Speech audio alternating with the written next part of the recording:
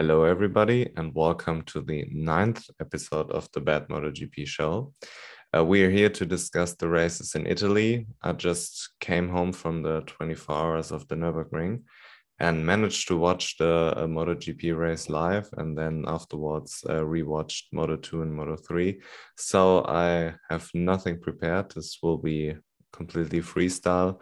But yeah, Keelan, you enjoyed the races, and how are you doing? Hello, Leo. Glad to be back again for episode 9 of the Bad MotoGP show. As always, we make it happen. We even do different types of motorsports and we still make it happen. My Yeah. man Leo is out here at the 24 hours of the Nürburgring, and we still bring you the show because that is what we are here to do. We bring you the news, we bring you the controversy, and we bring you why we hate some riders, why we love most of the others. So, yeah, I'm doing really, really well. Mugello is just the royalty of European motor racing, is it not? One of the most beautiful tracks in existence, in my top three for sure. And of course, the track did not disappoint. We had three epic races, in my opinion, all classes delivered as they mostly always do. And yeah, we're going to cover it from top to bottom right now. What do you think, Leo? First of all, overtaking in MotoGP is back. We had some issues there over the first few races where overtaking wasn't at a premium, but now, it's the problem isn't solved, but due to the long straight, overtaking is easier. And we saw some incredible overtakes. The Ducatis, we have to start with Pecco, I guess. The Ducatis are very, very good now. We discussed earlier in the season that the GP22 had some problems, but it seems like they fixed it now. It's at least on par with the GP21, I would say. And Yeah.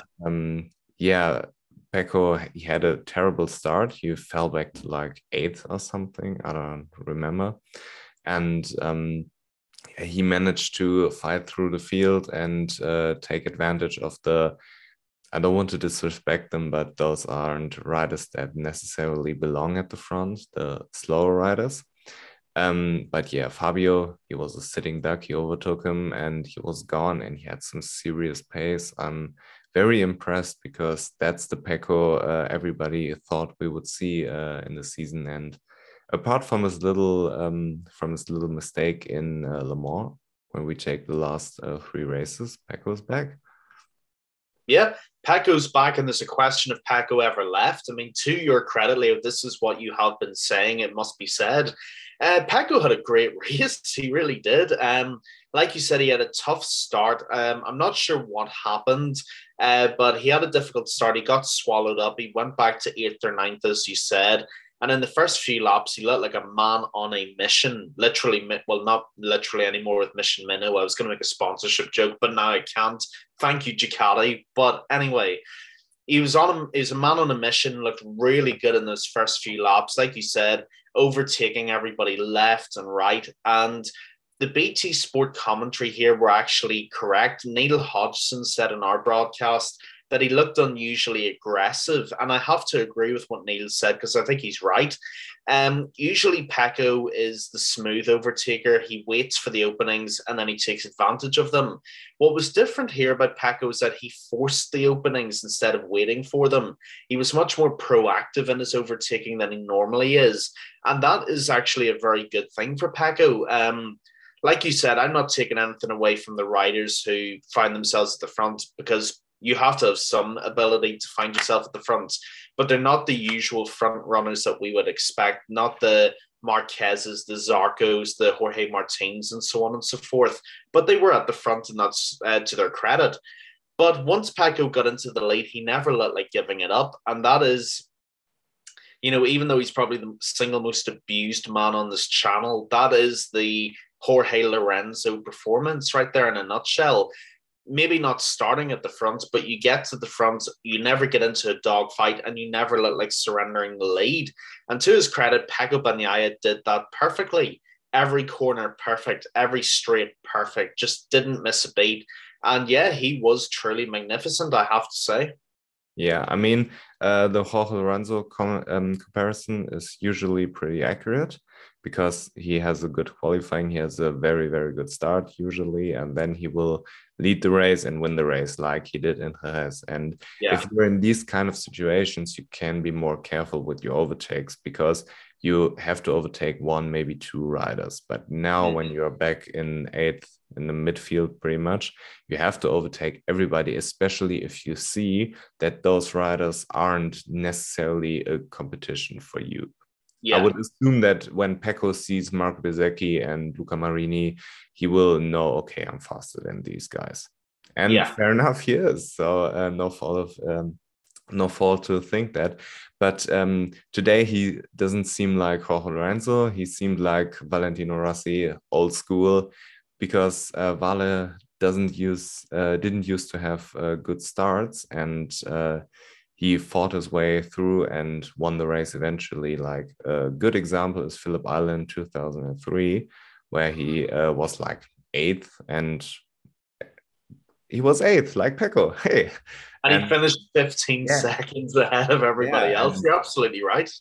I mean, it's a different time, but he was very, very aggressive because he had to. I mean, nowadays you can't sit behind the rider and wait until your front tire exploded. So he had to make those moves like Fabio. Fabio had to make those moves early in the lap, and he was super aggressive doing it, and it proved to be successful. Last year it did even more than this year, but Fabio too, he was such a motherfucker, and it hurts me to see him on a bike which has barely more horsepower than R1, a street legal R1. I mean, if you go over the top and everybody over the top in Mugello and everybody is flying by, I mean, something has to change with Yamaha, like it has to change for the last whatever 5 to 10 years. When it's the last time Yamaha was really competitive was like 2015 and then 2021, where but Fabio last year he had some issues where what he's having right now too. So I don't know if Yamaha was dominant last year or Fabio was. I would tend to say Fabio was, but yeah, back to 2022 in Mugello, he was so good, and the Yamaha held him back because if he had some top speed, he would have won that race. Period. Yeah. Yeah, I agree with you. I mean, Fabio Quartararo right now is the miracle man of Yamaha. The fact that he's even remotely competitive, let alone getting second on a track like Mugello with that kind of straight, is miraculous. There is no other word to describe it. It is just miraculous. I mean, Fabio Quartararo is doing things that are superhuman now. I mean, he's doing things that Valentino Rossi did when he first went to Yamaha and straining everything he can out of that bike. Even in 2015, when Yamaha was last remotely competitive, he's doing what, again, even though I'm not his biggest fan, he's doing what Jorge Lorenzo did in making that bike competitive against the best bikes on the grid. And Fabio deserves an infinite amount of credit for that because the bike still turns the best on the grid. I think that's still a fair argument. But every time he gets on a straight, they're just walking away from him. You know, every time Fabio gets on a straight, unless he's got a 5 second gap, the Ducatis swallow him. The Suzuki swallows him. The Aprilia swallows him. Even the KTM probably swallows him as well. But they aren't fast enough to get there in the first place. Exactly. If they were actually fast enough in the first place to get there, they would swallow him as well. So what Fabio is doing is genuinely the stuff of legend at this point. It really is. To come away with 20 points from Mugello will be just as good as a win for Fabio, and he deserves so much credit for that.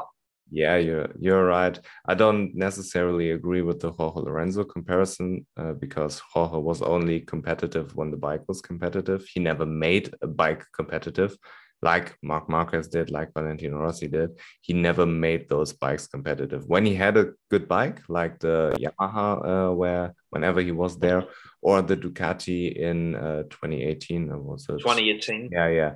When the bike works for him, he's unbeatable, but he doesn't make the bike work, if you know what I mean. And That's fair. Fabio is making the bike work because look where Frankie's at.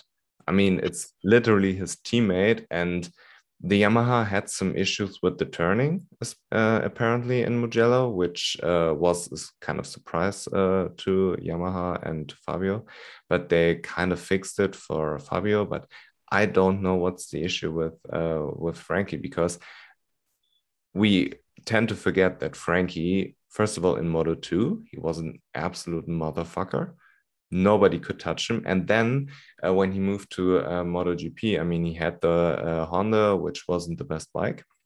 But as soon as he went to the Yamaha, he was good. And in 2020, he was one engine blow up away from winning the world championship. He was People forget that. very, very good. I don't know what's his physical conditions like. I don't know which other injuries or which other problems he has to deal with. I would love to know, but unfortunately, I don't. And yeah, let's not act like Andrea Dovizioso forgot how to ride a motorcycle. No? I mean, Darren Binder, he's a rookie. Okay. But Fabio is making the bike work, and that's a huge red flag for Yamaha, because if Fabio leaves and they have no customer team potentially for next season, what I don't believe, but it could be a possibility, then what do you do? Exactly. I mean, Yamaha have got a myriad of problems right now. I mean, it's hard to even know where to start. The only thing positive about Yamaha right now is Fabio Quartararo. That's it. I mean, aside from the bike, he is literally carrying everybody else on the back of his leathers right now. It's unbelievable. And I'm glad you mentioned Frankie Morbidelli, because I'm a big Frankie Morbidelli fan. I always have been, even going back to his Moto 2 days. I always thought Frankie was a world champion caliber rider. I don't know what his issue is. I mean, he's come back from a pretty horrific leg break last season. Obviously, that took a long time to recover from. But it's just, I don't know what's going on, Leo. I really do not know. It's got to be psychological, or his leg isn't healing properly. Maybe it's both. I don't know. But whenever you're Frankie Morbidelli, a MotoGP World Championship runner-up, and Darren Binder is finishing ahead of you, that would concern me. It really would. You know, he's in the wilderness right now. He's in the relegation zone of the MotoGP table, which is no good for anybody. And Andrea Dovizioso, a multiple time runner up in the World Championship, he's nowhere. I mean, I think even Michele Pirro might have finished ahead of Andrea Dovizioso. That's a problem. That's a really, really big problem. And I don't know if the Massimo Meregallis or the Lynn Jarvises are simply brushing this to one side and they don't think there's a problem, but there's a big bloody problem. Petronas were uber competitive in 2021, or I think it was 2020 actually. They were the best independent team on the paddock. And now you've gone to RNF and it's 2 years later, and three of those four Yamahas aren't working. There's a massive, massive issue at Yamaha. And like you said, Leo, if Fabio goes, the entire thing caves in because they don't have anybody else. I mean, Toprak Razgatlioglu is not going to want to go on that bike. And like you mentioned the point about Yamaha potentially having no customer team next season. Who's going to want that bike? What team is going to think we're going to enter MotoGP? What bike are we going to pick? Oh, wait, let's pick that piece of shit M1 that's nowhere near competitive. The question isn't even, the problem isn't even, are Yamaha going to have a customer team? Who's going to want to be a customer of Yamaha? Because RNF have been here this season. They've done nothing. Petronas pulled out because of financial issues and, you know, arguments with Yamaha over riders going to the team, all that kind of stuff. The question is, who's even going to want to pick up those spare bikes next season? I don't know if anybody will. I mean, if you had to pick between a Yamaha team or no MotoGP team, you would take the Yamaha, because Yamaha is also a great manufacturer with lots of success in the past, and they should be able to turn the thing around. And I don't know what their problem is, because the problem has been there for the last, what's like 7 years, pretty much after 7, 8 years. yeah, pretty much after the 2015 season, Yamaha started to fade. Uh, Funnily enough, I believe it was when Maverick Vinales went there, because from 2017 onwards, they're having big problems. Maybe we don't give Jorge Lorenzo enough credit for developing the bike. Could be. I don't know. Maybe we've all been wrong about Jorge. Maverick the Albatross, of Yeah, course. but again, I would rather have a Yamaha than no MotoGP team, and I believe that Aprilia will have a say in who's gonna ride for them, and maybe they will take Andrea Dovizioso, but I don't know if they will take Darren Binder, because it's not their problem that that Darren Binder is in MotoGP. Maybe Aprilia says, okay, we have Aleix, we have Maverick Vinales for a factory team. We want some young rookie there. Alex Rins. Maybe an Alex Rins, maybe a Celestino Vietti, or maybe Aaron Canet, maybe something along the line, you know? Joe Roberts. Could be. Remember a couple of seasons ago? Yeah. I remember, but I'm not a big fan of Joe Roberts moving up because, yeah, he had a good race. That's fair. That's fair. But there are other people who deserve it more because they have been more successful. They've proven to be faster. And I mean, that's the beauty about Moto 2. We see pretty much everybody on equal machinery. And now you move them up to MotoGP, and all of a sudden, everything's turned upside down. The only time last season Fabio Di Giannantonio was able to beat Remy and Raul, and Marco Bezzecchi was in Jerez when he won that race. In every other race, he wasn't there. And Bezzecchi was competitive. Bezzecchi is very good, but he wasn't nowhere near Remy and Raul. And it hurts me that both of those riders are having to ride such a shitbox in the KTM. Yeah, I mean, there's no other way of putting it. The KTM is a shitbox, pretty much. That's exactly what it is. I mean, Brad Binder and Miguel were much better today. It must be said this time. I mean, this is really the first time all season. I mean, Oliveira won in Indonesia. I understand that, but that was that was an X Factor race. This is really the first time in normal conditions with everybody on an even surface that he's shown even a remote sign of life. So credit to him. But I mean, Remy and Raul, I do feel really sorry for different reasons, I suppose. Remy, I feel sorry for because obviously I do think he is still injured and he's still feeling the effects of that. You know, I think he had a broken rib and he had something else, if I'm not wrong. I mean, you probably know more than I do. Yeah, broken hand as well. And then Raul, even though he is the moral champion and even though he's this and he's that, you know, I don't think Raul wanted to move up on that KTM. No. You know, he would have rather stayed in Moto 2, won the title and waited it out till next year. So if I'm Raul Fernandez and I'm Remy Gardner, I'm equally pissed off for very different reasons. Remy, I'm just sorry for because he is riding the shitbox of an RC16 that just isn't anywhere near competitive. And if I'm Raul, I'm pissed off because I didn't even want to be there in the first place. So Tech 3 have got a real issue for this season and for next season because they've got two of the best young riders Moto 2 has ever produced. And I do mean ever produced. And they've just given them substandard machinery. I don't understand it. But one way or the other, they've got to improve it next season. They just have to. Yeah, and it's especially hard if you consider all the talks that KTM might clean the house, except from Brad Binder. And when you have Raul Fernandez, who was 2 years ago in Moto 3, who had the best rookie season I can remember in Moto 2, and now is on this piece of shit, then you try to judge him, okay, by his results. No, it's not his fault. It's the bike's fault. And the same with Remy. Remy has unbelievable experience in Moto 2. He moves up and is nowhere near to be competitive. He isn't worse than Marco Bezzecchi. He should be at least on par. Maybe Yeah, something with Fabio in Moto2 where he wasn't really good in Moto2 and then was really good in MotoGP. Those kind of things happen. But usually you get a good feeling on who's better and who's worse, you know?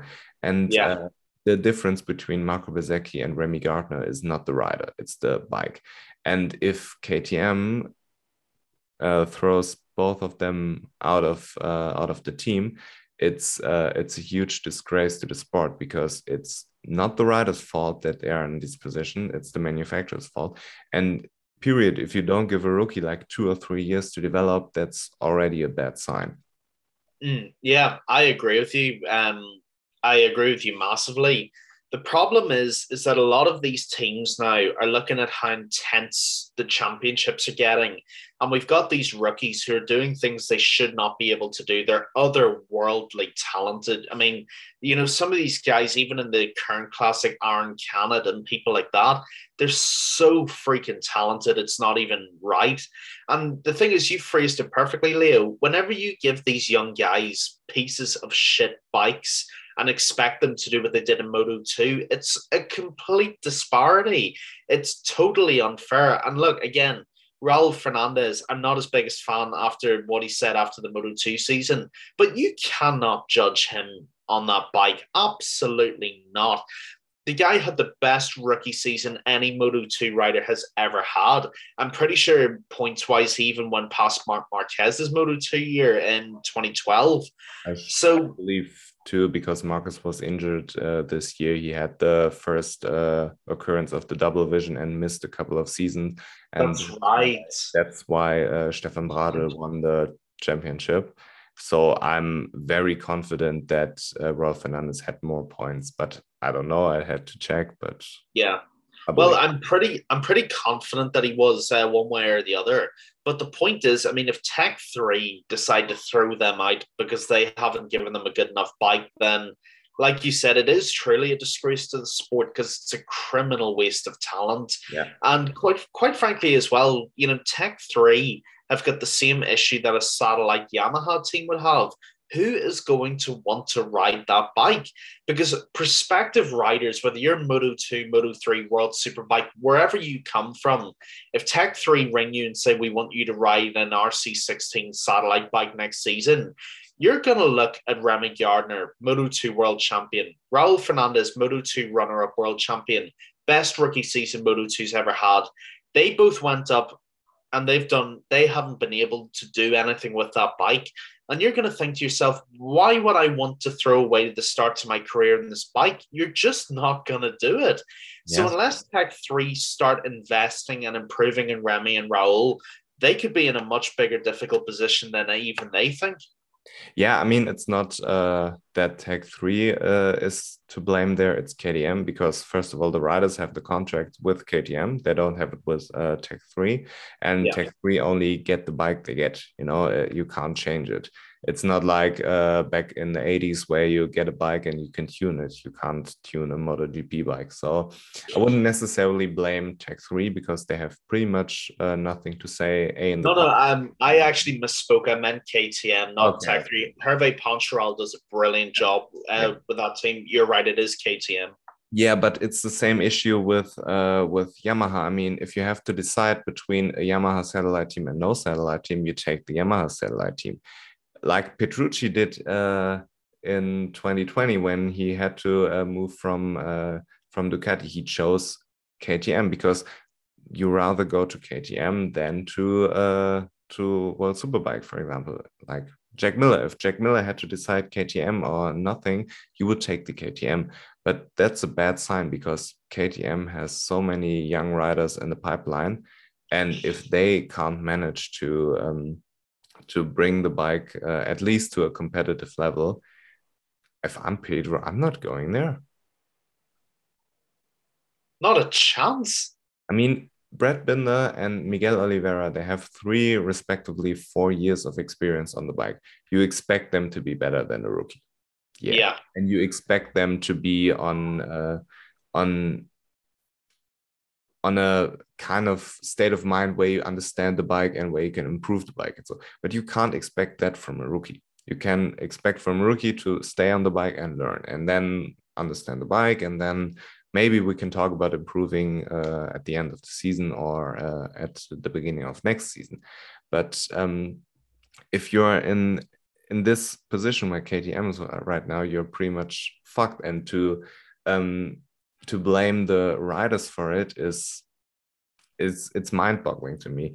If you want to blame Miguel Oliveira, okay, do it. He had, first of all, the chance to develop the bike. He had the chance to understand the bike, and he was successful on the bike. But if you say, okay, it doesn't work, okay, fine. But at least give those rookies a chance. Couldn't agree anymore. I just couldn't. Yeah, and I hope that they won't bring a GasGas team to MotoGP, because there's still an open spot there, because Yamaha should get a satellite team if they want one, but if not, maybe there's another manufacturer who would like. I've heard about Honda bringing six back to the grid. Who knows? But yeah, back to MotoGP. Even there, actually, just a very quick segue before we yeah, head back to MotoGP. Any manufacturer, hypothetically, if you could bring any manufacturer back to the MotoGP paddock, who would it be? I would bring a BMW. Interesting. Yeah, Very interesting. I mean, I wouldn't bring them back because, as far as I'm concerned, they never raced there. Maybe way before my time, but not now. But I would love to have BMW as a manufacturer, because it's a huge company. They know how to do stuff. I mean, right now at the Nürburgring, they had the BMW M4, and the thing is a motherfucker. I mean, it Oh broke, yeah. but the thing is good. It wins pretty much, or competes for the win pretty much at every race at the Nürburgring, because they have like the NLS, which is the endurance series there where they race for us, and the BMW is good. I mean, they know how to build bikes, they know how to build cars, and it shouldn't be a problem for them to build a MotoGP bike if they want to. But yeah, BMW would be my choice. I don't necessarily like the Kawasaki idea, but it's better than nobody. Oh, Kawasaki would be amazing. Just put two H2Rs on the grid and let them race the MotoGP bikes. Yeah, I mean, you could just buy the Suzuki project and paint the thing green, sign Fabio, and then win the world championship. Kawasaki. Yeah, Just half green, half silver. yeah. No, but back to MotoGP. When riders like like Brad Binder, I'm sorry, and Miguel Oliveira are competitive, you have a problem, because if you like them or not, these motherfuckers can ride, and they've proven that they have proven that they can ride. You know? Yeah, totally. I mean, the problem that we have with MotoGP now is a problem that I don't think MotoGP has ever faced. And the problem we have is that there's almost too much good talent available. And what that means is guys who normally finish seventh or eighth, you know, your typical Brad Binder, for example, who is a hell of a motherfucking MotoGP rider, as you said. You know, if this had been 6, 7 years ago, he would have been signed to KTM for life for finishing seventh or eighth every race, because it's mightily hard to do in MotoGP. The problem that we have is that in 2022, the world of Grand Prix motorcycle racing is so intense that for every rider currently in the MotoGP paddock, there's pretty much 4 riders in Moto2 or Moto3 who you could replace him with on one bad result. And the problem that produces is that there's an unbelievable amount of pressure on each rider and each team in the paddock to go out and basically win every single race.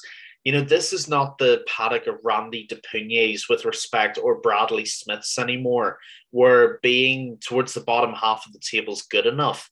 There's now so many good young riders coming up in that sort of Marc Marquez shoulder to the ground mold. You know, you have so many mini Marc Marquez's coming up that every team is under monstrous pressure for their riders to perform. And one bad season means you're out. I mean, look at Danilo Petrucci last year. Yeah. Danilo Petrucci is a fabulous motorcycle rider.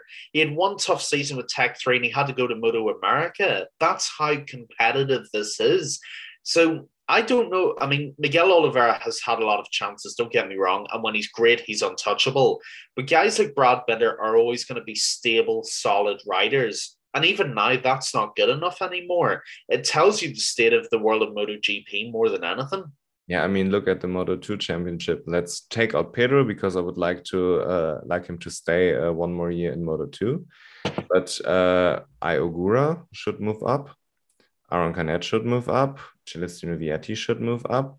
Um, Chandra, you could argue that he should move up. Did I miss someone? I mean, I'm not like the biggest Joe Roberts moving out to MotoGP No, fan. I would leave him in Moto2 for one Yeah, more year as well. I agree with that. Sam Lowe's too, Abellino too. I don't think Abellino is ready yet, and I don't think Sam Lowe's will ever be ready. But yeah, and then you have Toprak. You could argue he should go to MotoGP because yeah, I had a tweet last year where I pretty much said Jonathan Rea and Marc Marquez won the exact same number of Premier Class championships. Marc Marquez won 6 MotoGP championships and Jonathan Rea 6 WSBK championships. But nobody gives a flying fuck about Jonathan Rea. Look at his Instagram. He doesn't even have 1 million followers. And for a 6-time world champion, not the best, you know. And Marc Marquez, probably like 9 million or something like that. If not 10 or 11. Yeah, people are generally more interested in MotoGP than in WSBK, as they should be, because those are the best riders, those are the best bikes, and it's the pinnacle of the sport. And because of that, you need to be there if you want to be recognized as an all-time great. Because I would argue that even though Jorge Lorenzo has fewer world championships than Jonathan Rea, he's the better rider or the greater rider, the greater legend. Or even Casey Stoner. Casey Stoner wasn't particularly successful if you go by the numbers, but if you watch his races, and he raced during a time where MotoGP had like 4 competitive bikes on the grid, but that's a different story. But even though Casey Stoner isn't as successful in terms of numbers as Jonathan Rea, which is a fact, you still consider him the bigger legend. And that's why I believe if you want to be recognized as that, you need to go to MotoGP and you need to win there. And if I'm Top Rob, I'm heading over to MotoGP. Yamaha is like a little bit tough to be right now at the moment, but maybe they will figure it out for next season, maybe for like 2024. I don't know. But yeah, you need to be in MotoGP. So how many riders do we have? We have I forgot to count. We have Ogura. We have 5. Yeah, 5 riders. Who do you take out from MotoGP? Are there 5 riders who shouldn't be in MotoGP right now? Well, you can take out 2 because Suzuki are going technically. So that means you could put 2 somewhere else, maybe another satellite team from someone else. But then that leaves you with 3 or 4 riders you got to take out who are already there. I mean, do you take out Morbidelli at Yamaha? I don't know. I would take out Darren Bender and Dovi and maybe put 2 people there. I would take out. God, this is harder than I thought it would be. Alex Marquez. I'd put in Chantra and Agora for Marquez and Nakagami. Absolutely. So, I think it's solvable, but it's a very, very thankless task. Yeah. But I love your point. I love your point that you made about World Superbike because I agree. And look, Jonathan Rea is from about 40 minutes down from my house. You know, he is from here. And he is, you know, he's a fabulously talented motorcycle rider. No one's ever going to say different. No. But the problem is no one cares on the level that they care about MotoGP because MotoGP, it doesn't get higher than MotoGP. That's why Casey Stoner, in my opinion, Casey Stoner is one of the greatest riders ever in terms of pure talent. Even though he might not have the numbers of other riders, he has the ability that supersedes many. And the problem that I have with Jonathan Rea, actually, whilst we're on this topic, is that in 2019 or 20, so a couple of years ago, it turned out that Jonathan Rea was offered a Petronas Yamaha ride and he turned it down. Now, that tells me that there's no ambition to prove that you are truly the best. And Jonathan Rea's 30, he's around the same age as Davizio, so he's about 34, 35 now. I'm not expecting a 35-year-old man to go into MotoGP for the first time since 2012 when he wild carded for Honda to go and win a world title. I'm not expecting that, but I am expecting at least the willingness to try and go and do that. And the thing is with Toprak, Toprak is a brilliant rider and he can do all the circus stunts that he wants in his R1. But like you said, who's going to give a fuck if he doesn't try and make it at MotoGP? Nobody is. And the social media numbers are a different conversation. But in terms of the championships alone, there is no comparison. MotoGP is number one. It always will be. World Superbike, brilliant championship. I'm certainly not arguing that. But it's not MotoGP. At MotoGP, you have to build your bike. You've got to make your bike, and you've got to beat the best competition that the world has to offer. That's why Valentino is the greatest of all time. That's why Jorge Lorenzo is one of the greatest of all time, arguably. Casey Stoner, guys like that. There is no there is no comparison. There just isn't. Like you said, and this is the last point I'll make before we move on. Jonathan Rea and Marc Marquez, I think you said, have the same number of titles. Yet if you ask who the better rider is, every single person will say Marc Marquez. It's not even close. Yeah, of course. I mean, I don't fault Jonathan Rea for not going to MotoGP. It's completely fine for me, because if you want to stay at Kawasaki and win multiple championships, go do it. I don't have a problem with it, and I'm not diminishing his skills as a rider. But if you want to be considered an all-time great, and if he makes that decision, okay, cool, stay there, no problem. But if you want to go to MotoGP and prove you are the best, then you need to be, first of all, you need to be younger, because Jonathan Rea would have looked foolish, I assume, that when if he went to MotoGP, he would probably be like in the midfield, I would assume, on the Yamaha in 2019, 2020, midfield Yamaha, I would say. And yeah, he would look like, okay, everybody can win in MotoGP, everybody can win in WSBK who can finish in the top 5 in MotoGP. I believe it would look foolish, but if you're a Toprak, he's first of all much younger. He has a very, very entertaining riding style, which is good for the big league, go there and prove yourself. What's the point of winning 8 WSBK championships if everybody says Fabio is the greater rider because he won one MotoGP championship? I would put Toprak on a Honda. I would love to see that. Yeah. But yeah, everything else you said, I couldn't agree more with. Being the greatest world superbike rider of all time is an incredible achievement. Whether that ends up being Toprak or if it's still Jonathan Rea, it's an incredible achievement, but you're always going to be looked at as second best. That's just a fact, whether you love it or whether you hate it. Jonathan Rea will always be viewed as being second best to Marc Marquez. Whoever the World Superbike champions were in the mid to late 2000s will always be inferior to Valentino Rossi. Carl Fogarty, unbelievable rider back in the day, will never be near like a Wayne Rainey or a Schwantz or a Doohan. There just will never be any comparison. So yeah, I couldn't agree more. Go over and test yourself and prove that you belong amongst the greats. Yeah, but back to the original topic, we have like back to where we're at.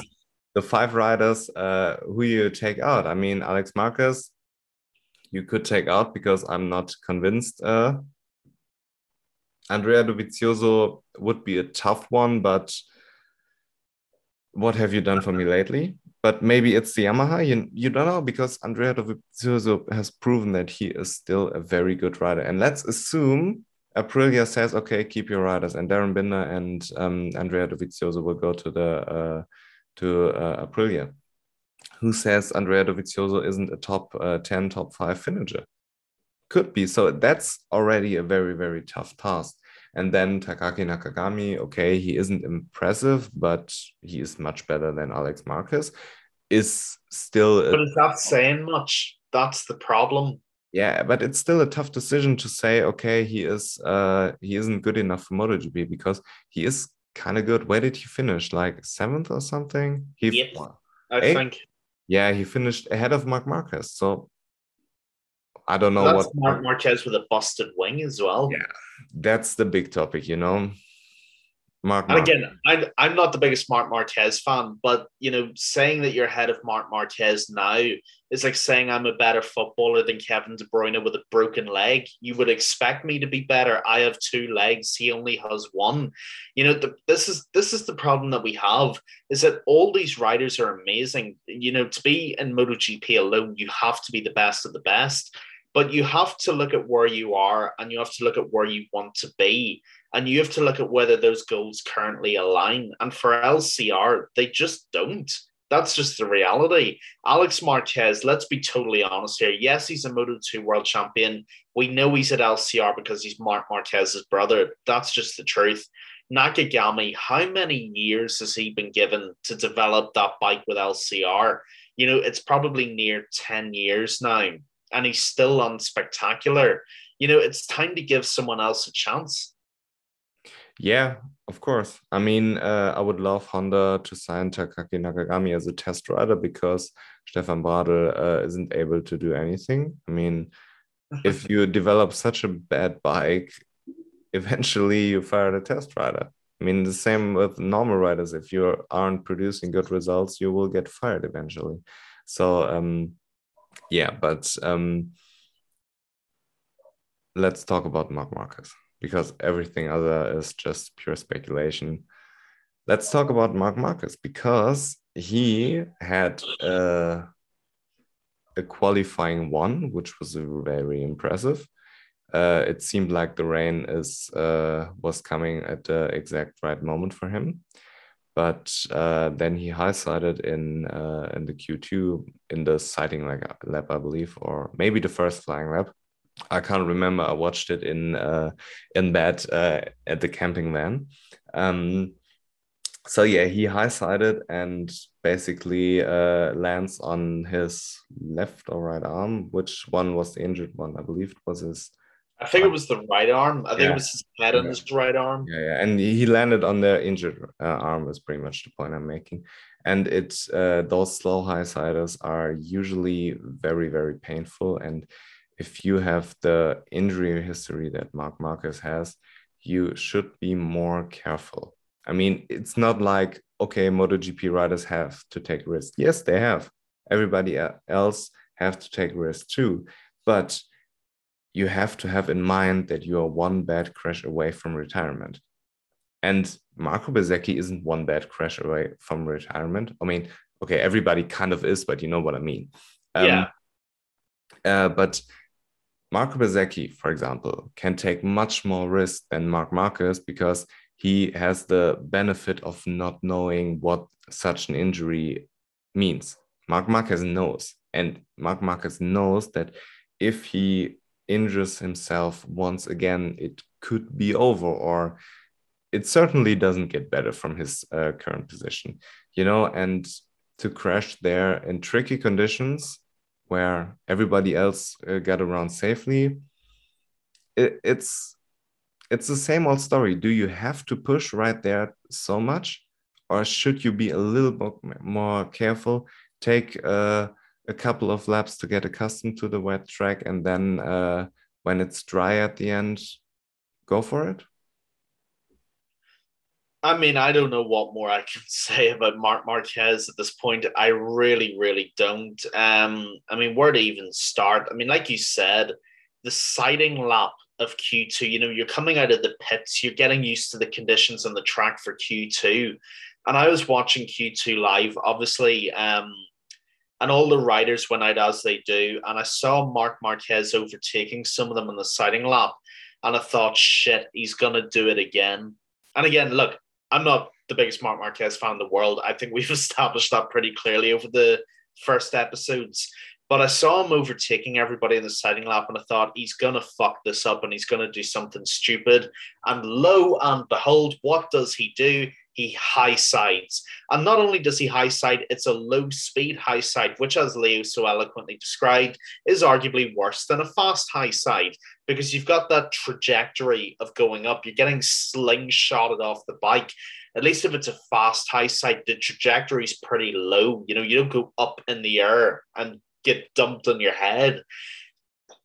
And of course, with Marc Marquez, he goes out, he doesn't take anybody's advice. He goes out too trigger happy and he gets thrown over his bike once again. Not only that, he lands on his head where he can't see properly, and he lands on his arm, which is completely busted from 2 years ago. I mean, when is he going to? He's just not going to learn, is he? He is not going to learn at this point. You know, I don't even know what more to say. I really don't know what more I can add. I don't think I have the vocabulary for it. But what I am going to say about Marc Marquez is this, and again, unfortunately, I have to be serious about it. You know, we found out that he's basically sitting out the rest of the season. He's going to America. I think tomorrow he's going to the United States to get arm surgery, the fourth major surgery that he's had on his right arm since that crash in Jerez 2 years ago. If this surgery doesn't work, this will be the end of Marc Marquez, because Honda are retarded enough, they probably will let him do it. But he cannot ride a MotoGP bike with one good arm. You just can't. There is nothing you can say. There is nothing you can do unless you've two good working arms, two good working eyes, and a healthy body. You can't ride a push bike, let alone a 300-kilometer-an-hour MotoGP bike. Are you completely insane?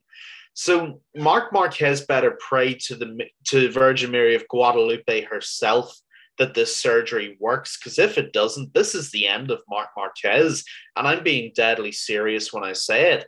You know, and then Honda, I mean, I'll let you say your piece about it, and then we'll go into the implications with Honda, but if this does not work, it's game over for Marc Marquez. That's just it.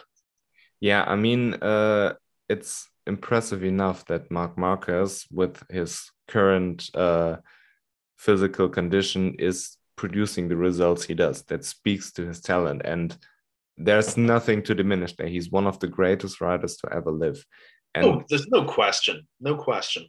It's sad that he apparently isn't able to take on things carefully, because look at Portimao, where Raul Fernandez and Remy Gardner, they crashed on the slick tires on the tricky conditions in the qualifying. Okay, they're rookies, but first of all, Marc Marquez has 10 years of experience. He knows that a slick tire on those conditions is maybe not the best tire, but you go for it because you have to take the risk, because the rain tire works even worse, but those aren't the best conditions for slick tires, and you have a cold tire, and you are pretty much broken down already. So all these things, and apparently he can't learn. That's the sad thing about it, because do I want Marc Marquez to win another championship? No. One day I will die much happier when I know Valentino Rossi has more championships than Marc Marquez. But is that the reason why does that mean that I want to see him retire? No, because he's fun. It's fun to make fun of him. It's fun if he races, because either you love him or hate him, but he brings out the emotions. He's good for the sport. He has a huge following. Everybody is excited to see Marc Marquez. One side want to see him lose, the other side want to see him win. But this is the same with Conor McGregor in the UFC. I mean, he is such a superstar that the company, MotoGP or the UFC, is better with their superstar, which is Marc Marquez, than without. And nobody, first of all, I don't wish bad things on nobody. I don't want Marc Marquez to be injured, and I don't want him to leave the sport, and I don't want him to be hurt, because I wouldn't want to experience it either. It's pretty simple, but it's getting to a point where I'm thinking, like, when do you get it? What does to happen more than what already happened for you to learn? Nothing. That's the problem. That is the concern that I have here. I mean, let's think about other riders just as, if not better than Marc Marquez, who've had major injuries. Valentino Rossi, biggest injury he ever had in his career was a completely shattered, broken leg. He came back. He never put himself in that position again. Jorge Lorenzo broke his back off of the high side and it retired him. Casey Stoner had a couple of injuries and he had medical issues outside of that. You know, Marc Marquez is going to, I mean, I'm wasting my breath. I know that because he's just never going to, but he has to learn. He has to learn, or he's going to get retired or worse, killed. That is going to happen. And you know, I couldn't agree much more with you on this, Leo, because we do think the same. You know, do I want Marc Marquez to have another world title that I think would surpass Valentino? No, I don't, because I love Valentino and I don't like Marc. But is our sport better for having Marc Marquez in it as a spectacle? Shit, yeah, it is. You know, for all the Batmans and the good guys and the Spider-Mans and the Supermans, we need villains. You know, we need good and bad. You know, we need people we can love, people we love to hate, people we hate to love. We need people like that in our sport, and love him, hate him, despise him, adore him, whatever. Marc Marquez is good for MotoGP when he's not knocking other people out of races or severely injuring himself. He is good for the sport. And I'm led to believe he's a very nice guy with charity and with kids who are fans and all that kind of stuff. I am led to believe he's a very good guy, but he is going to cripple himself. I mean, he's already crippled, let's be honest, but he is going to kill himself with the next big crash. I really do believe that.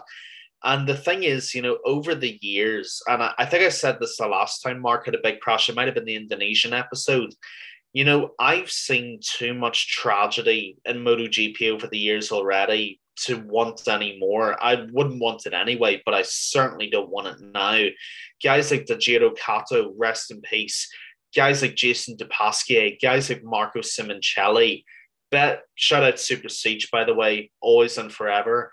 You know, we have seen better guys, talented guys, experienced guys lose their lives with our sport. Sometimes through accidents they get involved with, sometimes through nothing of their own. And Marc Marquez will be the next on that list. I promise you that. I don't want to, but I will, because there is only so much the human body can take. And quite frankly, how Marc Marquez can still stand up in the morning is miraculous on its own. But the damage he's doing to himself is beyond severe. It really, really is. I mean, he can't even see properly anymore. His diplopia has come back again. His right arm is shattered. You know, he can't put any weight on it properly. He's having to use more body weight to compensate for the inability to use his arm. He can't see. He can't use his arm. What is it going to take? I mean, does he have to have his legs cut off by another bike? What does another bike have to hit him head on? I don't know what more it's going to take, Leo. I really, really don't. But either the guy has got a death wish and he can just take an inhuman amount of punishment, or he's too stupid to listen. But either way, you know, I think he should call it quits now. I'm not saying that because I don't want him to see another title. I'm saying that to keep what's left of his health. But if he somehow does come back, and if this arm does get a little bit better, the next big crash might be the end. It could be, and I believe that Marc Marquez will try as long as he can, and he will take he will. As long as he can, because I believe that he wants 10 titles.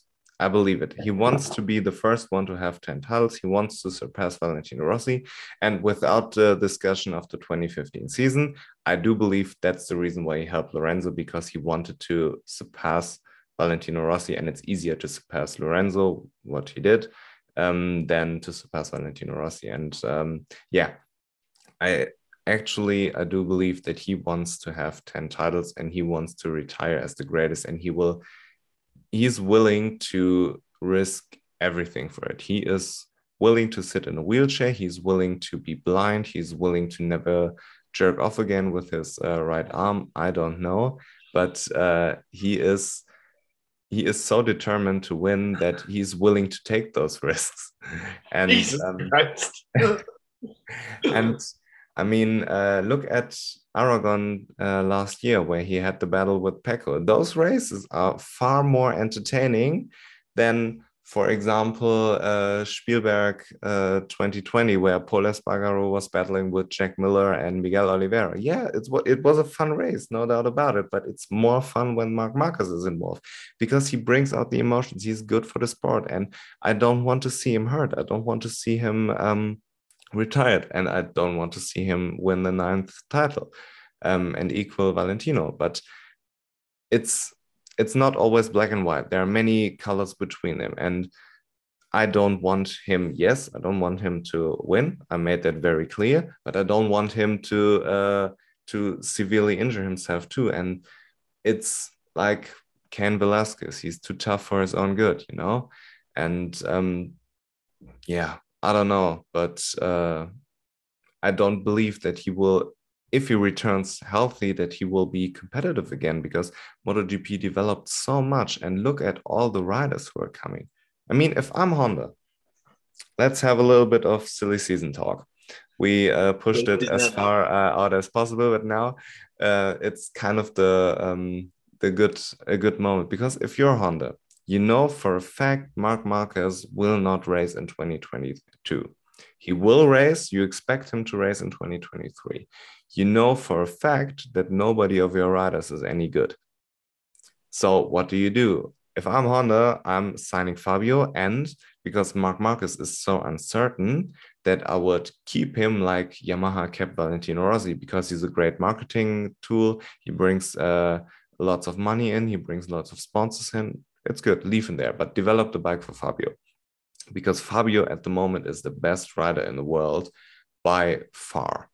Because I believe if Pecco, who I consider the second best rider, were sitting on the Yamaha, he wouldn't doing as good as Fabio did.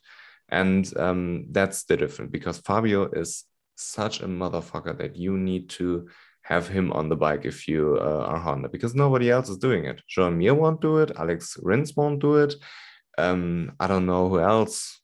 I can't see any of the Ducati boys leaving. Maybe Jorge Martin, because if he doesn't get the factory seat, which right now sounds ridiculous if he gets it, yeah, he could be unhappy. But who should sign with Honda except from Fabio, who will make them instant competitors for the title? Yeah, I mean it's a very difficult situation to navigate, because I mean, like you said, it depends on so many different things. You know, you have Fabio Quartararo, who is the best motorcycle racer on planet Earth right now. I'm fully with that because, like we said, Miracle Man on the Yamaha, there is no question. If I'm a Honda and if I'm being realistic, I would probably pick up Joan Mir and try and do something with him. I agree he's unspectacular, but I think something can at least be done with him. I think if Yamaha have half a brain cell, which I gotta be honest, I'm doubting, but I'm gonna assume for the benefit of the doubt they do have half a brain cell left. They will put everything into keeping Fabio Quartararo and keeping him from going anywhere else, except give him a good bike, but they'll do everything else to keep him. If I'm Honda, I would probably either go for Mir or go for Toprak and basically pray that it works out. Because, like you said, Honda are in a situation like Honda and Yamaha are pretty much the same for different reasons. They have one rider who's carrying the team and the rest who just aren't good enough one way or the other. But the problem for Honda is that your A player is now unreliable. He's never going to be the same again. And this is the problem I have with Honda fans as well. Don't get me wrong, I respect Honda fans. They're loyal to their team and they're loyal to Marc Marquez. But what you have to realize is that you are never going to see 2019 Marc Marquez again. That guy is gone. He is history. He's never going to be 2019 Marc again. He's never going to be at that level where he can rescue the bike and go through hell and punishment to beat everybody else. That just isn't Marc Marquez anymore, which means you have to start looking to the future. And your future cannot be Stefan Bradl. Much as I respect Stefan Bradl, that can't be it, because you're up shit creek if it's Stefan Bradl. So if it's not Stefan Bradl and if it's not anybody else, then what do you do? That's, of course, the question we're considering.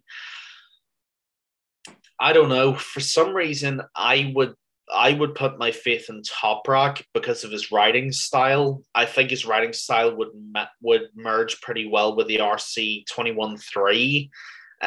Build the project around him. Keep Mark Marquez as a mentor, maybe to teach him how to ride that bike and make it his own.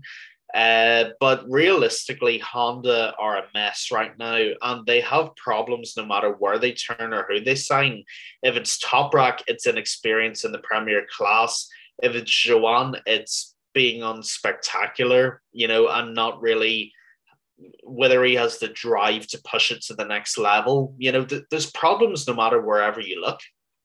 Yeah, and I'm not a big Jean Mir fan because he is very good, but he isn't special. And when he has a good bike that works for him, he will finish in the top five. But yeah, it won him a world championship, but was an odd year. But he isn't going to win a championship by himself, like Fabio No. did last year, or Pecco.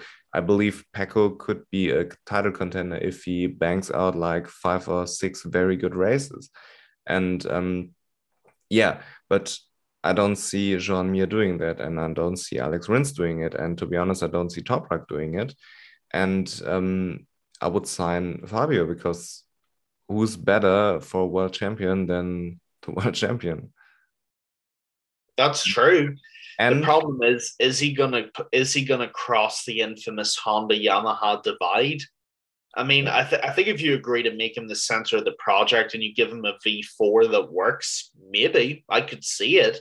I just don't know if it'll happen, but I like the theory. yeah, and Fabio is kind of experienced because he is very good on the inline four. He has a very smooth riding style, but it depends on if they can make the Honda work for him or not. Yeah, Fabio is aware of that. Fabio is aware that the Yamaha is the best bike for him, but unfortunately, the Yamaha is a piece of shit. So he has to find another solution. But if I'm Honda, I'm doing everything I can to get Pedro as fast as possible. Because if Pedro moves up to KTM, he's fucked because KTM is a piece of shit. I don't see Pedro going to Ducati, maybe, but Ducati has already too many good riders. But Pedro is more than a good rider. But yeah, so let's talk about Pedro's race. How about that? He the did, Lord has risen, ladies and gentlemen. yeah, Pit Lane Pedro is back. Just what a brilliant race, really. That's yeah, that's all I can say. Pedro was just fantastic from beginning to end. Showed so much maturity for someone who's only 18. I mean, he showed why he is the Moto 3 world champion, technically reigning Moto 3 world champion.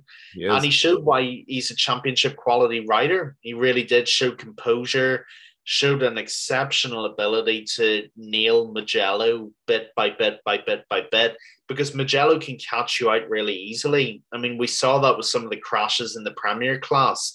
You take one corner too smoothly or you take it too hard, you're out, you're done. And for someone like Pedro to be able to do that deserves an infinite amount of credit. Yeah, and I feel like something changed after Jerez because in Portimao he was good, in Jerez he was good, but he crashed in both races. And yeah, I was in Jerez live, and what I saw was Pedro picking the bike up and having like a 20 race test day. Einfach just be there, and get experience with the bike, get experience with the track, and just improve, because if you want to race a motorcycle on the highest level, you have to race with a feeling. You can't race with your eyes, you can't race with your brain. You have to race with a feeling because you have to know what the bike does. You have to feel how it moves, how it goes into the corner, how the bumps of the track are affecting it. You are feeling that the eyes are only there to see if there's pretty much an obstacle or something, if somebody's crashing when you want to overtake somebody. But basically, when you are fast, you are feeling the thing. And it's the same with cars. That's the reason why Formula One drivers don't see everything which is nearer than 50 meters, because you can't react to it. You just don't need to see it because you have to feel it. And yeah, I believe something changed in this Jerez race because he went to Le Mans. He was a motherfucker. He crashed. Okay, shit happens. But he picked the bike up, went to Mugello, and did the same again without crashing. And he is right now, I believe, in a state of mind where he feels to be unbeatable again. He the way he carries himself, he's so full of confidence. And he was like, yeah, it took us quite a while. No, motherfucker, it's just 8 races. I mean, you're 18. No, usually it takes like riders 1 or 2 years for this process, you know? But Pedro, he is such an amazing rider that he is able to get to grips with the bike so fast. And Raul Fernandez said that he tries to ride the bike like a Moto3 bike. And maybe that's the input he needed. Maybe it took Raul Fernandez on the DAZN commentary to say, you're doing it all wrong, just for him to see, okay, maybe I'm doing it wrong. Maybe I need to change something. Pure speculation could be that he just found something or whatever. But yeah, if he continues like this, boy, oh boy, do we have a season ahead of it. Absolutely. And, you got to remember, even before the moral champions input, if you look at Le Mans, for example, I mean, this is an No, no. 18-year-old. Raul Fernandez said this back in Jerez.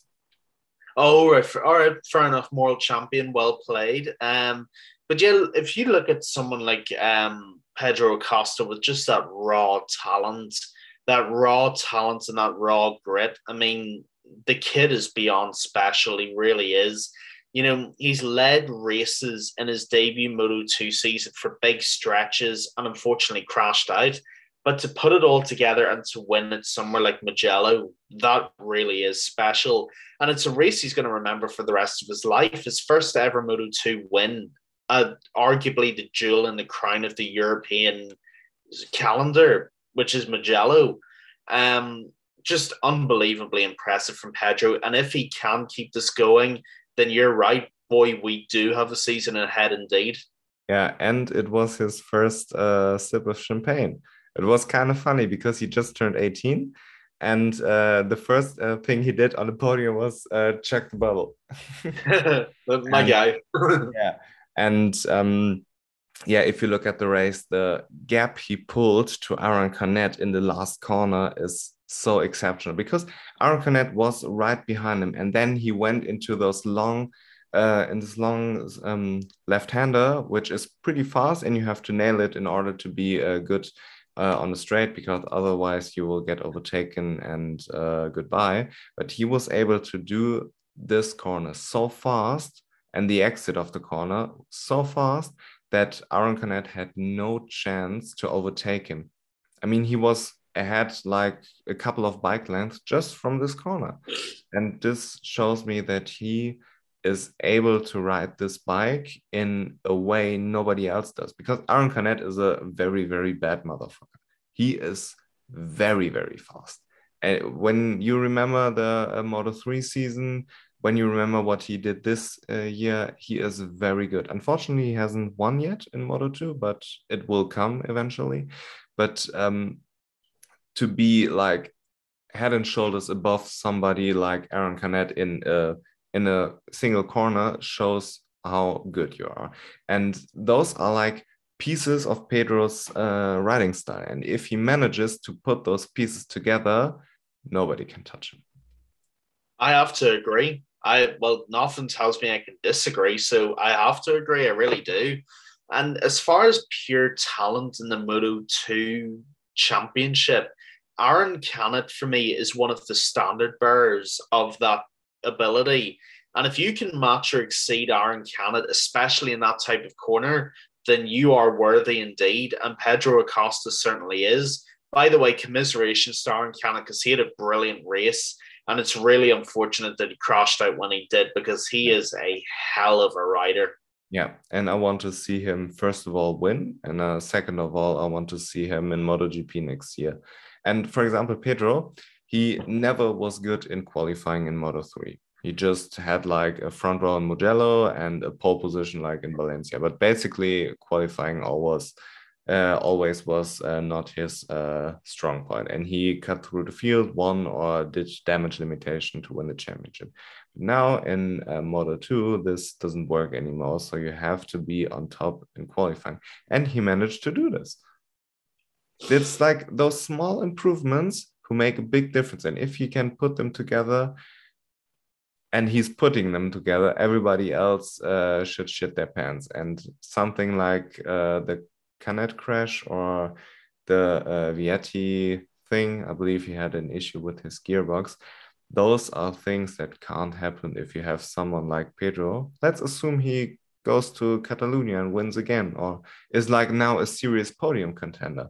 Then if you aren't consistent, you have a problem towards the end of the season. And in Moto2 right now, nobody's consistent. Yeah, absolutely. I mean, the one thing really for me that characterizes Pedro Acosta better than being pit lane Pedro and not having to qualify well is his consistency. He's extremely stable and he always bangs out really good results in every race. So if we get a Pedro Acosta who can adapt the Moto3 wins to Moto2 wins by actually qualifying well, because like you said, it's not like with Moto3 where you can basically slipstream from the back of the grid and end up winning. In Moto2, you have to qualify well, because if you get stuck in the middle of the pack, you're going to stay in the middle of the pack. But if you can qualify out front, you stay out front and you win out front.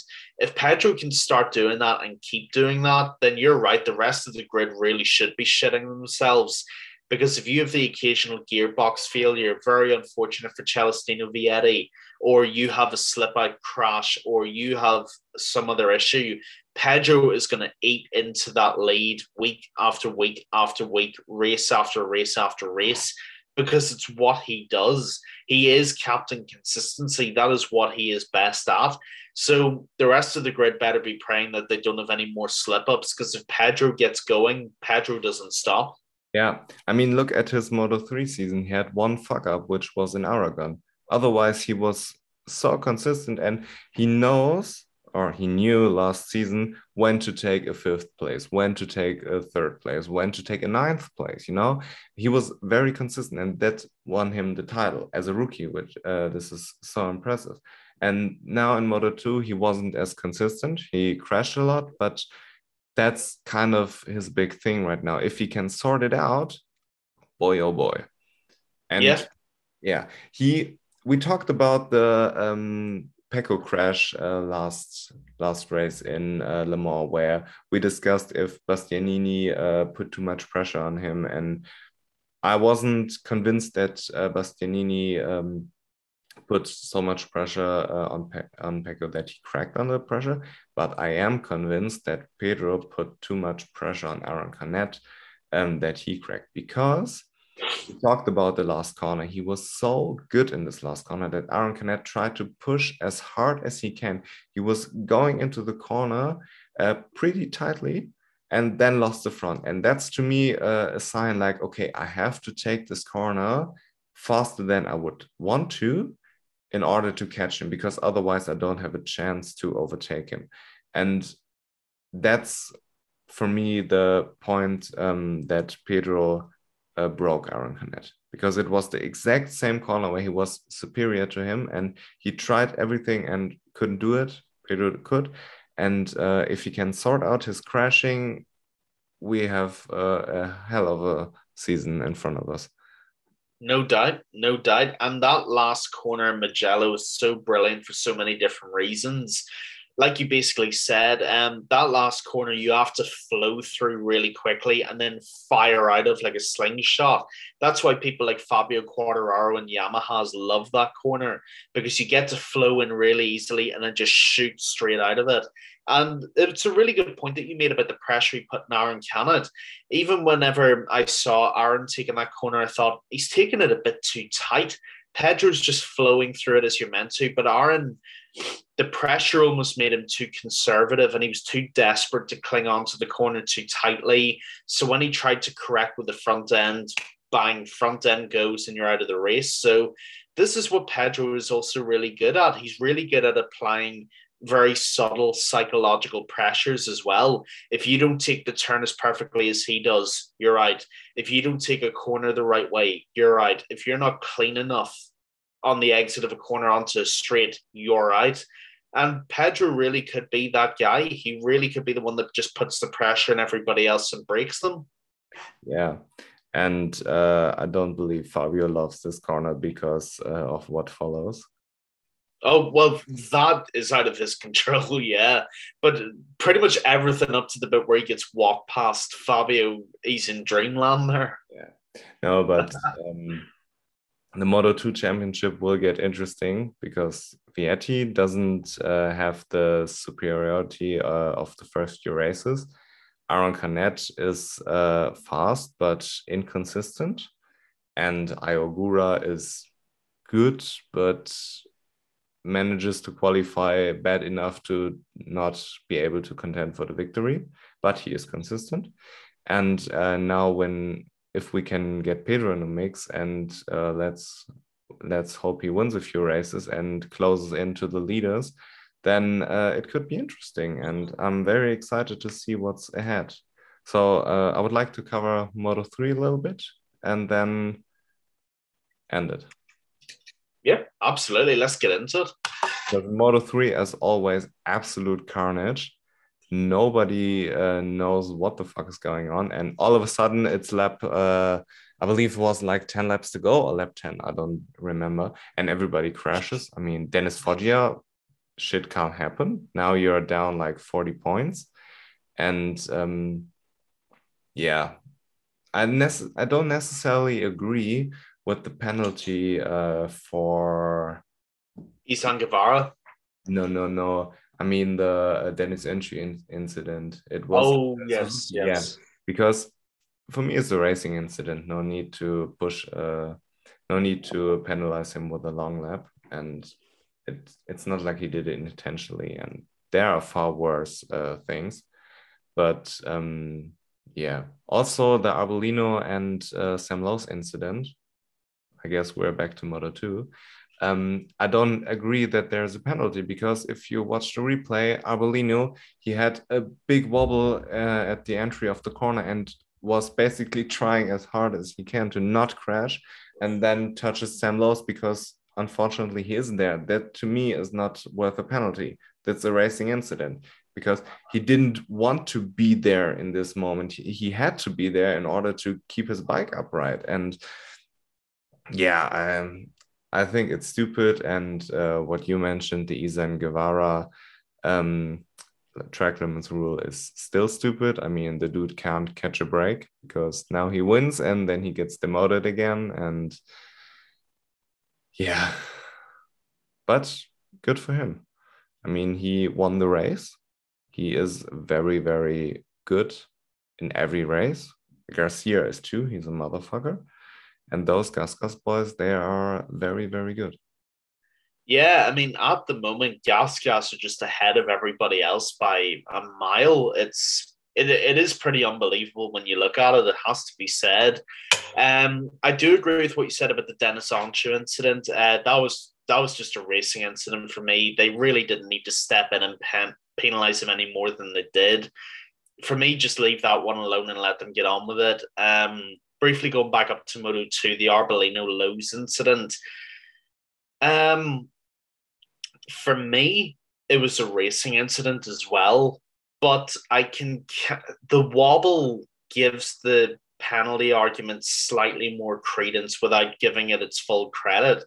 The problem with Arbolino is that he does go offline and into Lowes. We all saw what happens, but like you said, it's because of a wobble. It's not like he thought, fuck you, Lowes, and he went offline to ram him off the track, because that's not what Tony Arbolino does. The problem is that he wobbles, and Sam Lowes is so wide. He's sort of wide and he's arching in on the turn on Arbolino. So when Arbolino comes up, he doesn't have anywhere to correct out. That is for me the textbook definition of a racing incident. Both guys could have done a little bit more to avoid it. Neither of them had much space to go. So for me, racing incident and nothing more than that. But yeah, Moto3 is just carnage. It really is. What they should do is whenever they have the logo for the Moto3 title, just spray paint chaos underneath it, because that's all it is. I mean, like you said, we had that pile up with Foggia. We have a photo finish with Garcia and Guevara, and the only way they can decide it is a bullshit demotion for exceeding track limits. I mean, it's madness. It's a mental championship. Yeah, I mean, I can understand that you want to draw a line where you say, okay, here is enough because you can't go off track. Absolutely agree. But I don't agree with the last lap rule because he didn't gain any advantage there. There has to be a solution where you can penalize someone.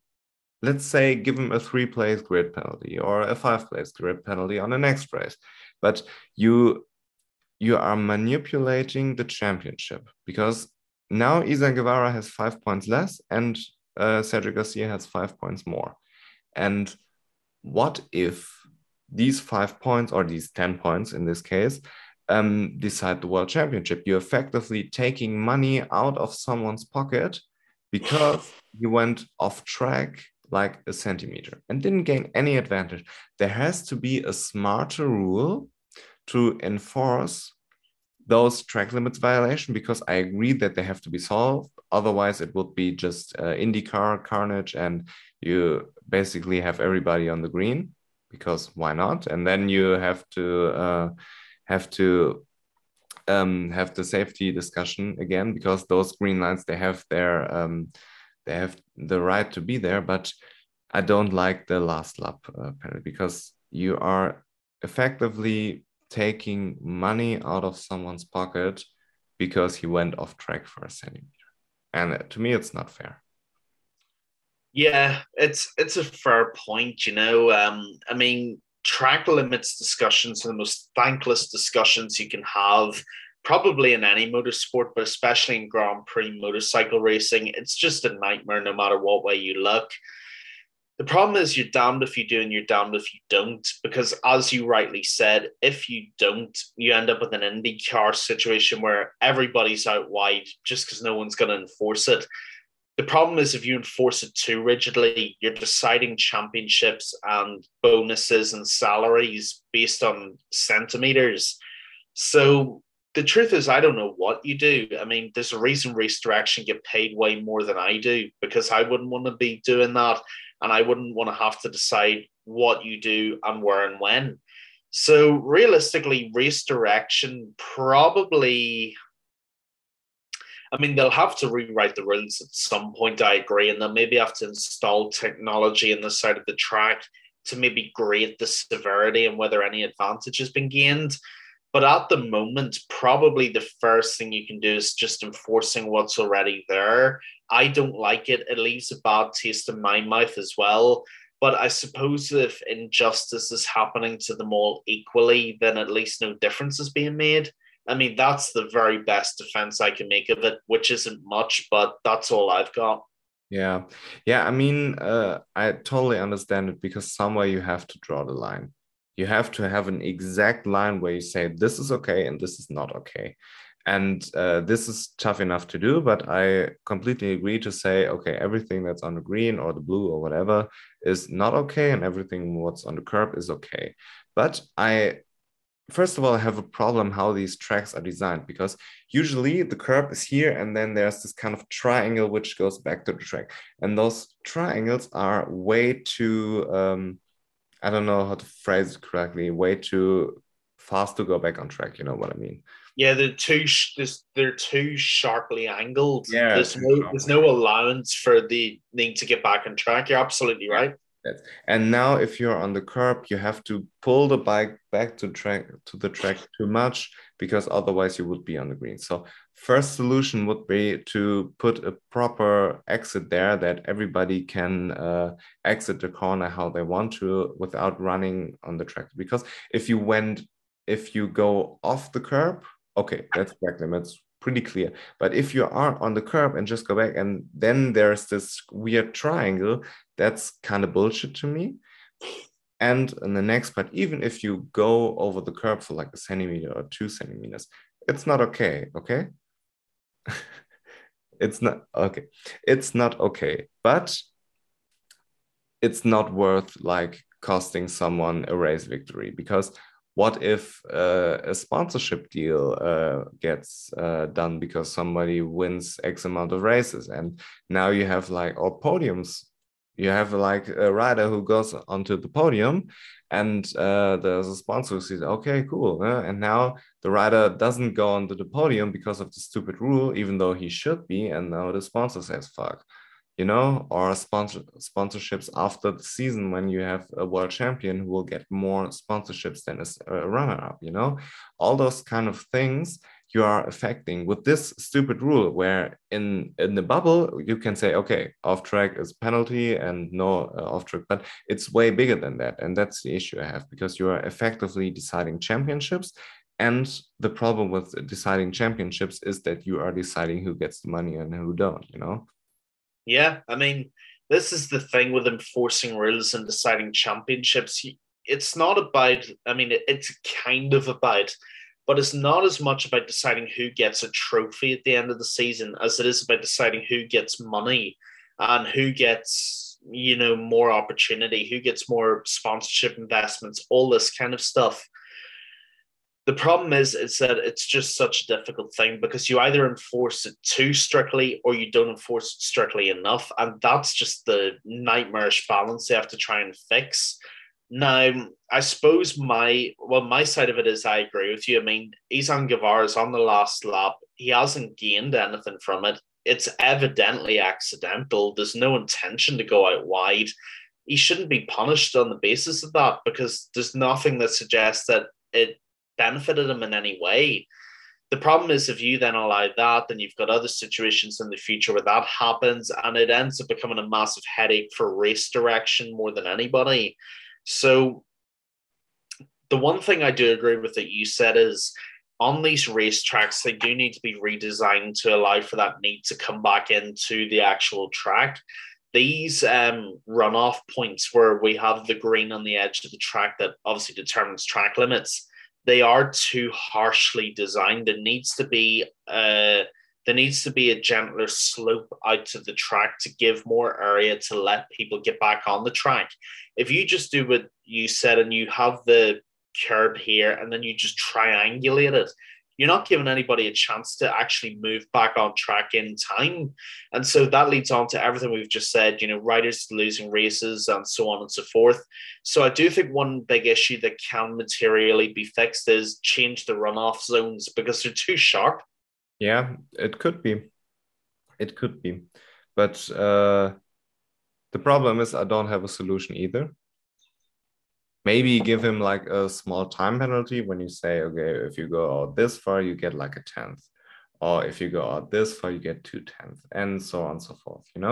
But in this instant, it would punish Izan Guevara more harshly than it did. But it's a tough one. I don't have a solution either. But what drives me crazy is that race direction is so incompetent in so many areas, like the Moto3 race in Le Mans or the Moto2 race in Portimao, where they have no clue what they're doing, or the penalties now in Mugello with Arbolino and with Suzuki, where they have no clue what they're doing, but track limits is like the point where they say, okay, now we have to enforce it as strictly as possible, and we have to have sensors there and everything. Where I'm like, it drives me really crazy, and it drives me even more crazy that I don't have a good solution for it. Well, we're Because going to think of a solution. yeah, because when you go to those tracks and say, okay, you have to redesign the curbs, then maybe some car series will go, okay, but this is bad for us because of X, Y, Z. Those are all. It's so much bigger than MotoGP. I mean, even in MotoGP, it's a big problem, but it's bigger than MotoGP because if you redesign the track, then maybe there are some other issues, or maybe it's like a money thing. I don't know, but I mean, if they can put those long laps in there, they can change the curbs too. But yeah, I don't know. That's the big problem. I don't know. Well, you know what? In the coming episodes, we'll think about it and we'll try and find a solution because it is a problem that needs to be fixed. I do agree.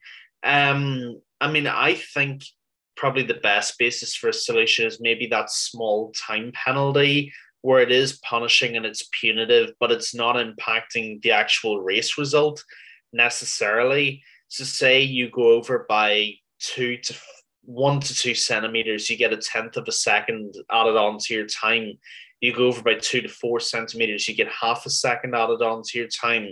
I think the punishment needs to be gradated because this blanket punishment for going over doesn't make any sense.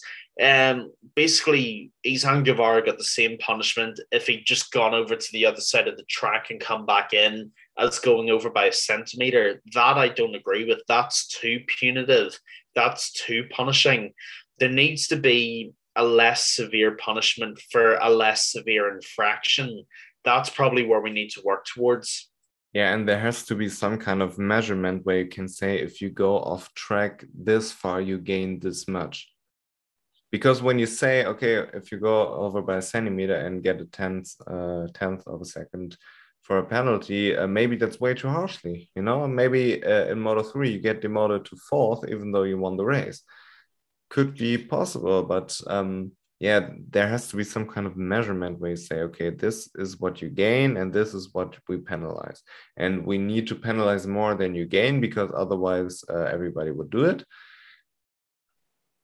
It's a tough one. It's a very tough one. But there's one thing in Moto3 I want to point out because Andrea Migno was exceptional in the last few laps because it was like a 7 or 8 rider group, not a big group from Mugello standards, and he was in the back of the group. And I was wondering what is he doing, and I thought, okay, maybe he will wait for the right moment to occur. And then on the second to last lap, he flew past everybody and was in second for the last lap.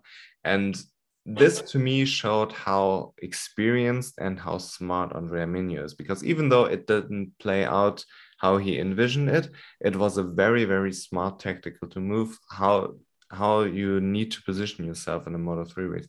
He could have managed the last lap a little bit better, but in general, it was a very, very smart move from him, how to position yourself. And that's something young riders should probably do more, because those positioning is more or less everything you need in Moto3. Yeah, definitely agree. I mean, Andrea Migno is such a great rider. For a rider who's so young, he's very cerebral. You know, he's very, very calculating and he's very intelligent. And I'm really glad you bring that point up because that's something I noticed a lot as well. His judgment and his judgment of when to move and when to overtake and when to basically fly past the rest of the pack is brilliant. And that is the hallmark of a champion as much as consistency and everything else we talked about. That judgment in the fine moments of when to move, when to overtake, when not to, those are just as much hallmarks of a champion as being consistent and being fast. I think Andrea Migno showed a lot there, even though we definitely should have managed the last lap a lot better. I agree with you.